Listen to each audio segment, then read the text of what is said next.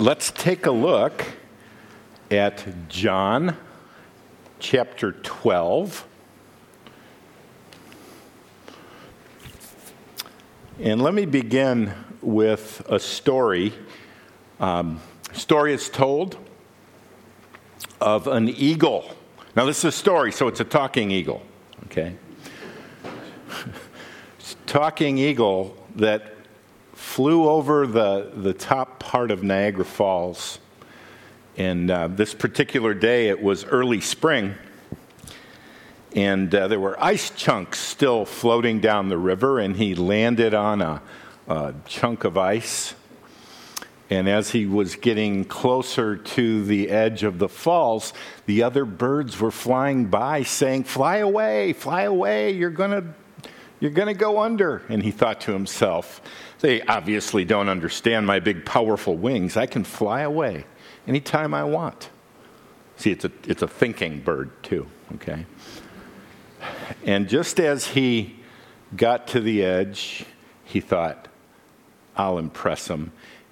And he stuck out his wings to fly. And at that moment, he realized that his claws had frozen to the ice. And it took him under. Right? Point is, there's a point of no return. Right? Sometimes we think we have all the time in the world, and then it's too late. We're at the end of John chapter 12, and Jesus is about to give his final plea to the public before he goes to the cross.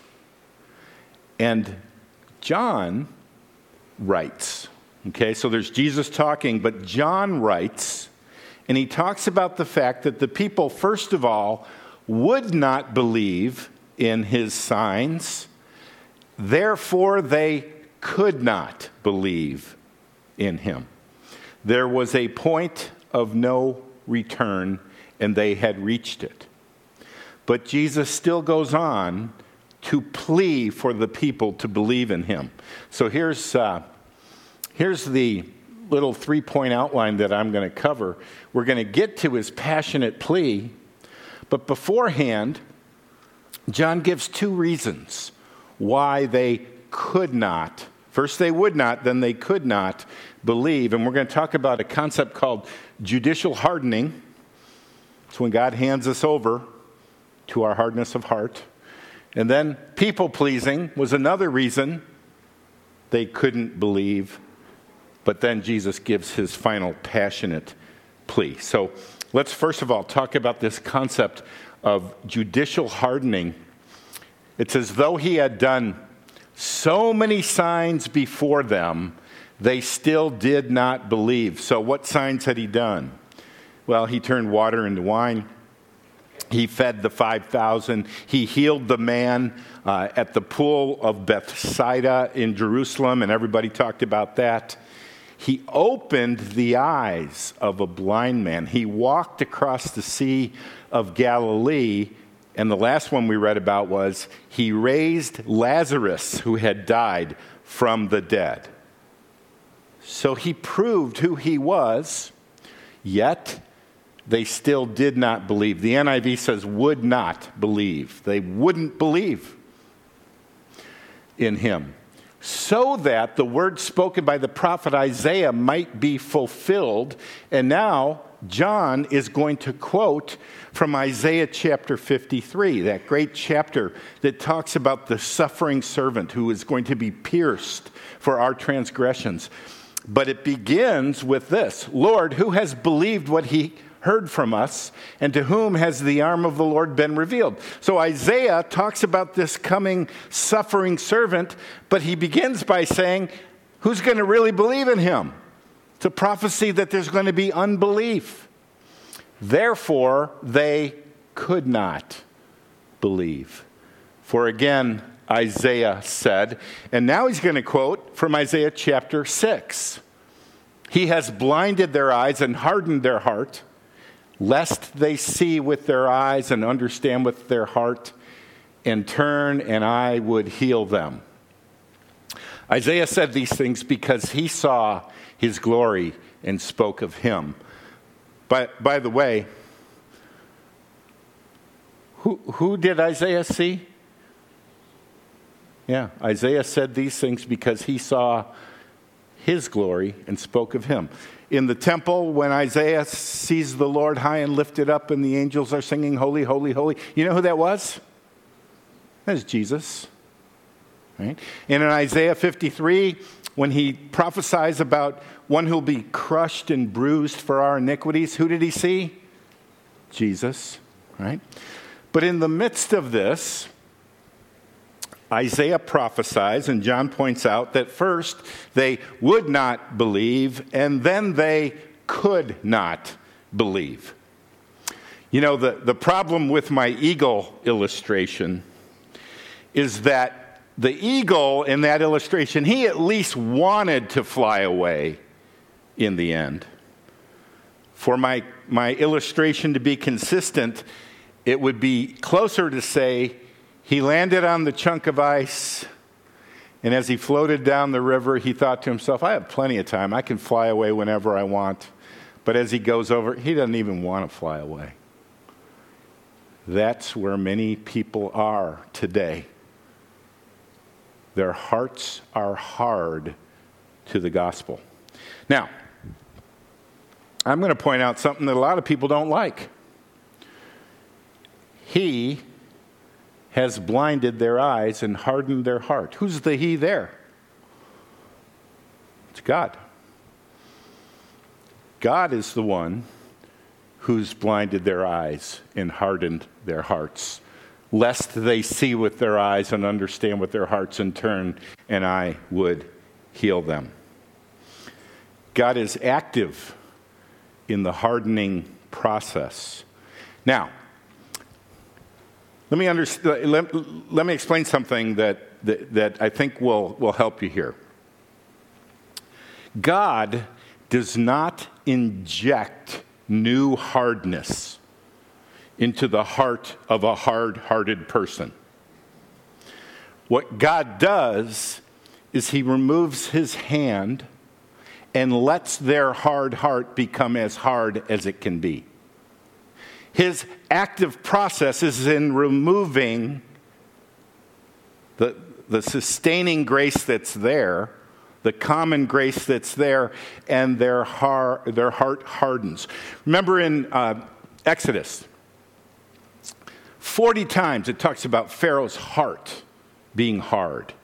And half the time it says God hardened his heart. The other half it says Pharaoh hardened his heart. So who hardened Pharaoh's heart? Yes, both. Right? How did God harden Pharaoh's heart? Not by injecting sin into his heart, but by exposing Pharaoh to more and more undeniable truth. 10 plagues, 10 undeniable plagues that showed that obviously it was Moses' God who was behind these plagues. So God hardened Pharaoh's heart by presenting the hard-hearted Pharaoh with more and more truth. That's how God hardens a heart. You know, in the world of teaching, and in teaching teachers to teach, there can be this kind of assumption that if we're just better, clearer, super articulate, super engaging in how we teach the Word of God, then more people will have to believe. How'd that work for Jesus? The same sun that melts the wax hardens the clay. In fact, in super clear presentations of God's Word, it should have two results: belief and hardening. Right? We want to redo it so it's all, smooth sailing. But there's a judicial hardening that goes on. We see it also in Romans chapter 1, Paul says, what can be known about God is obvious. Just look at creation. But man looks at creation, and you know what he does? He suppresses that knowledge. And it says, for what can be known about God is plain to them, but they suppress it. Therefore, God gave them up to their foolishness, really. For this reason, God gave them up to dishonorable passions. He talks about sexual immorality. And then God gave them up to a debased mind to do what ought not to be done. You know, the most dangerous place to be in the world for a hard-hearted person is not the jungles of Peru, but in a Bible-teaching, gospel-proclaiming church. When week after week after week, the person says, not this week. I got plenty of time. No. Now,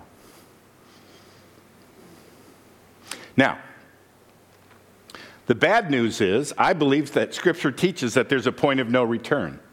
The good news is, I have no idea when that is, and neither do you. And also the good news is, the Apostle Paul, before he was the Apostle Paul, was Saul of Tarsus, and he had a pretty hard heart.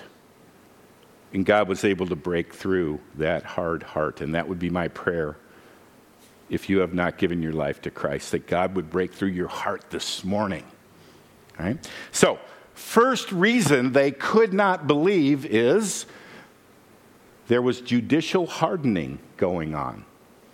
Second reason, though, is they were involved in people-pleasing. Presented with the majesty of Christ and the miracles of Christ, you know what they loved even more than Christ? People's opinions.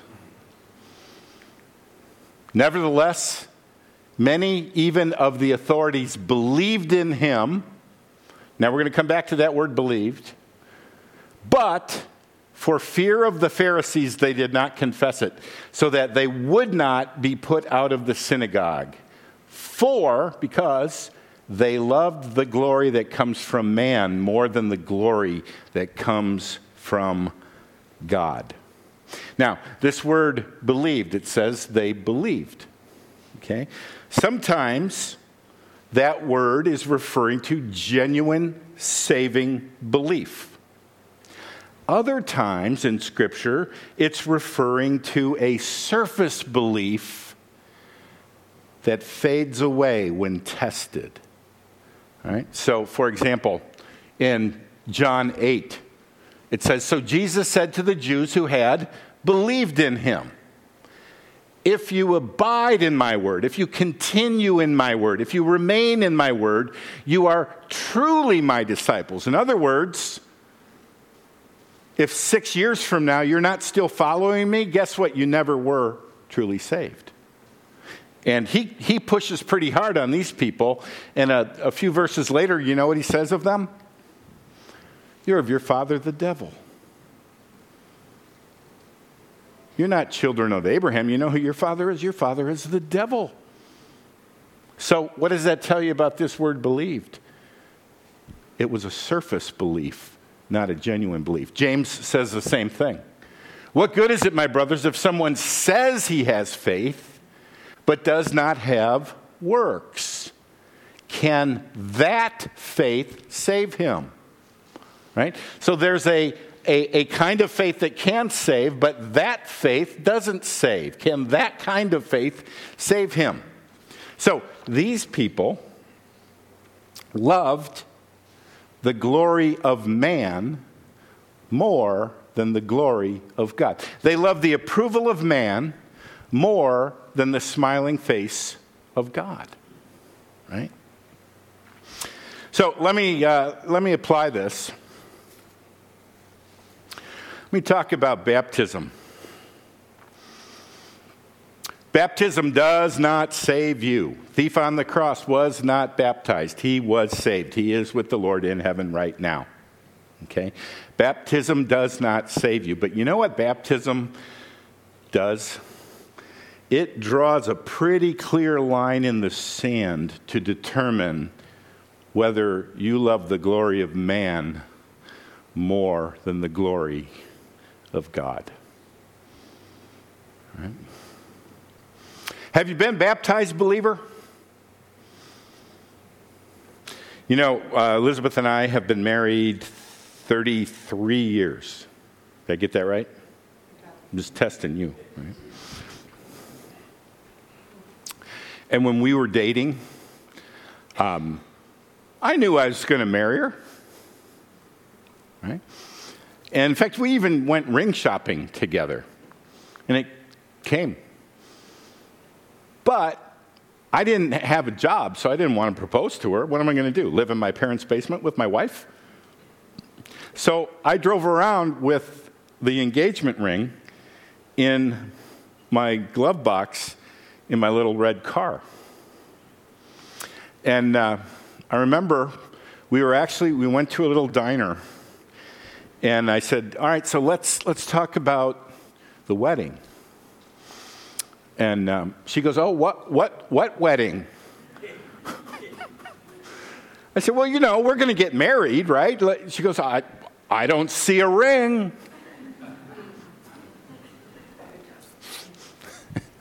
And it kind of was a kick in the head to go, whoa, I better propose to her and figure this out. So I proposed, and then 10 weeks later we got married, right? Yeah, okay, right?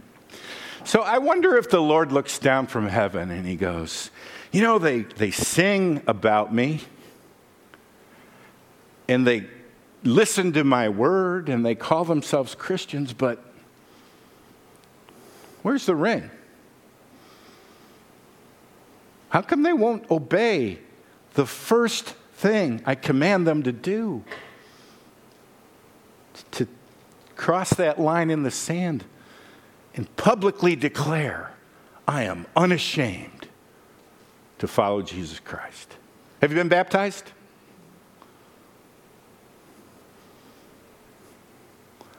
If you have any questions, I'm going to grab a cup of coffee afterwards and sit at a table, kind of like Lucy at the booth, you know. And if you want to chat about baptism, I would love to do that. Okay? All right, last thing. So there's two things that prevented them from believing. The first was their hard hearts. God was handing them over. Secondly, they loved the praise of men more than the praise of God. And you know, some people, they go, well, I believe in Jesus, I just don't know what, people at work would think or say. Or I don't know what my family would say. Or it could be the other thing. I don't know what in the church they'll say. They might expect me to actually live up to that testimony. So I'm just not going to take a stand. All right, so now, third thing.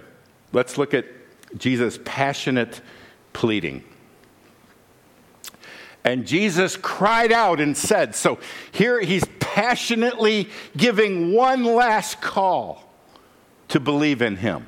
Now, you go, wait a minute, didn't John just say that God had handed them over? They would not, therefore they could not believe? Why is Jesus wasting his time? Doesn't he believe in, predestination and the sovereignty of God and all that? Yes, he does.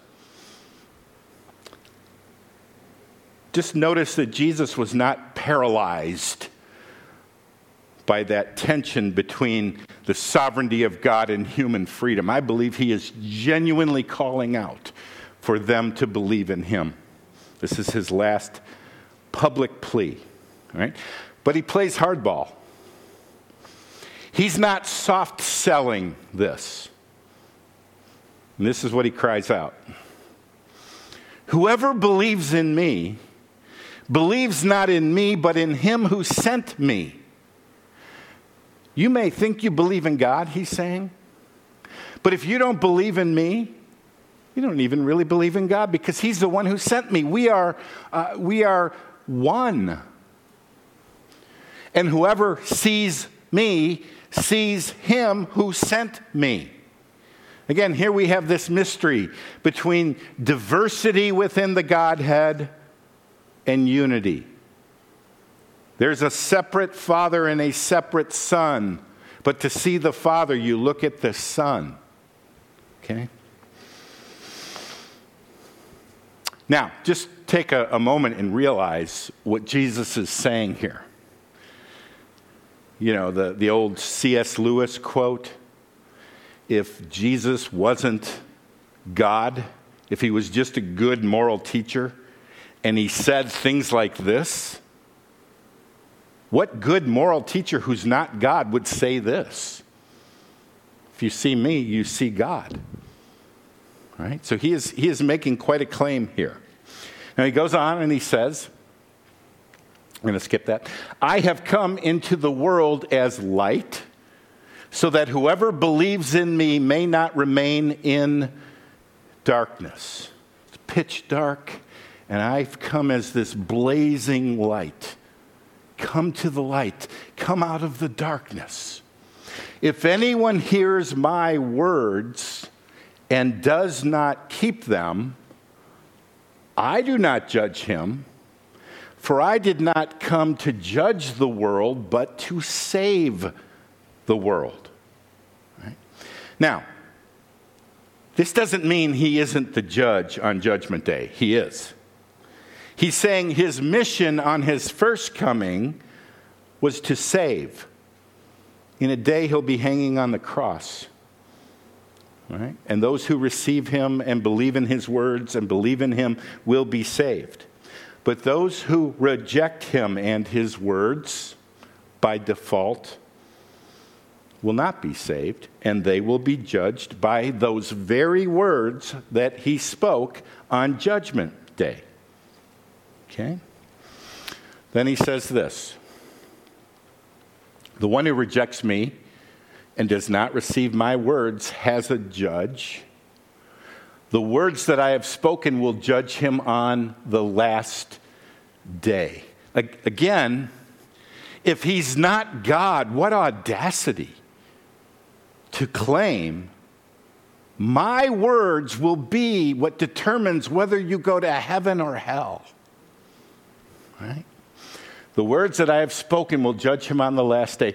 For I have not spoken on my own authority, but the Father who sent me has himself given me a commandment. Okay, and then he defines that, what to say and what to speak. It's God, the Father, who gave me the words to speak, and those are the words that will judge you on Judgment Day. And I know that his commandment is eternal life. What I say, therefore, I say, as the Father has told me. End of public discourse. Come, believe in me. Now, if his words and his commandments are the basis of your judgment on Judgment Day, let's be really, really clear what his commandment is. You know, in John's gospel, the heart of his commandment is this. Jesus answered them. Now, they were all talking, there's a big crowd, and they were saying, "What? You're a teacher, you're a prophet, teach us. What should we do to do the works of God?" This is the work of God, that you believe in him whom he has sent. My commandment is, believe in me. I'm the Messiah. Place your full trust in me. Now, that's the positive way he says it. Believe in me. The negative, he says 2 chapters later. I told you that you would die in your sins, for unless you believe that I am he, you will die in your sins. The positive, come to me and have life. If you don't, you will die in your sins. Now, when you believe in him, your sins are taken away because of what he has done on the cross. You are saved by grace. Grace is you get what he did. You didn't earn it. Right? Now, if you reject his words and you don't believe in him, you are not under grace. You're left under law. You're left under the condemnation of the law. Now, Jesus made it very clear, the requirements of the law. If you say, I'll take my chances. I don't want this Jesus. I'll take my chances on Judgment Day. Okay. He made it really clear. Here's the standard. You, therefore, must be perfect as your heavenly Father is perfect. So you can choose the grace plan or the law plan. But if you go with law, you got to keep it perfectly because God's a holy God. He's perfect. You wouldn't want an approximate God, would you? A kind of holy, kind of let it slide God. So if you reject Christ, good luck. You're on your own. The standard is perfection. Now, there's been a couple of people I've run across who, if you ask them, have you ever sinned? They go, no, I think I'm pretty good. Well, that's why Jesus, in his Sermon on the Mount, doesn't leave any wiggle room. So we'll just look at one of the things he said. You've heard that it was said, you shall not commit adultery. And most of the people in the crowd were going, yeah, kept that pretty good there. But I say to you that everyone who looks at a woman with lustful intent has already committed adultery with her in his heart. He goes, no, it's not just about the external action. It's about the purity of your heart. If you've ever lusted, you've violated that commandment and you are not perfect. If your right eye causes you to sin, tear it out and throw it away, for it is better that you lose one of your members than that your whole body be thrown into hell. So on his last public plea, he pleads, come to me. I reveal the Father. Believe in me. My words will be your judge. What are his words? Believe in me. And if you don't, this is where you will end up.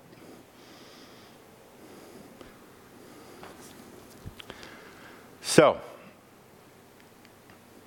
John 3:16, for God so loved the world that he gave his only Son, that whoever believes in him shall not perish, but have eternal life.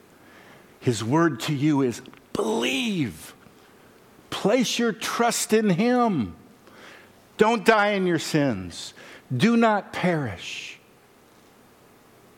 Receive the assurance that you will be with him for eternity.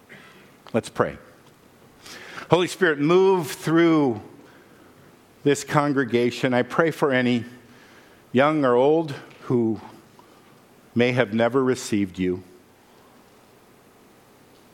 Lord, I pray that you would do a work in hearts and that we would all throw ourselves on your mercy and trust in you. Thank you, Lord, for being so clear. Thank you for your warnings. Thank you for even your terrifying warnings. But thank you for your grace. So, Lord, pour out your grace. And may some come to believe you and believe in you this morning. We pray it in Jesus' name. Amen.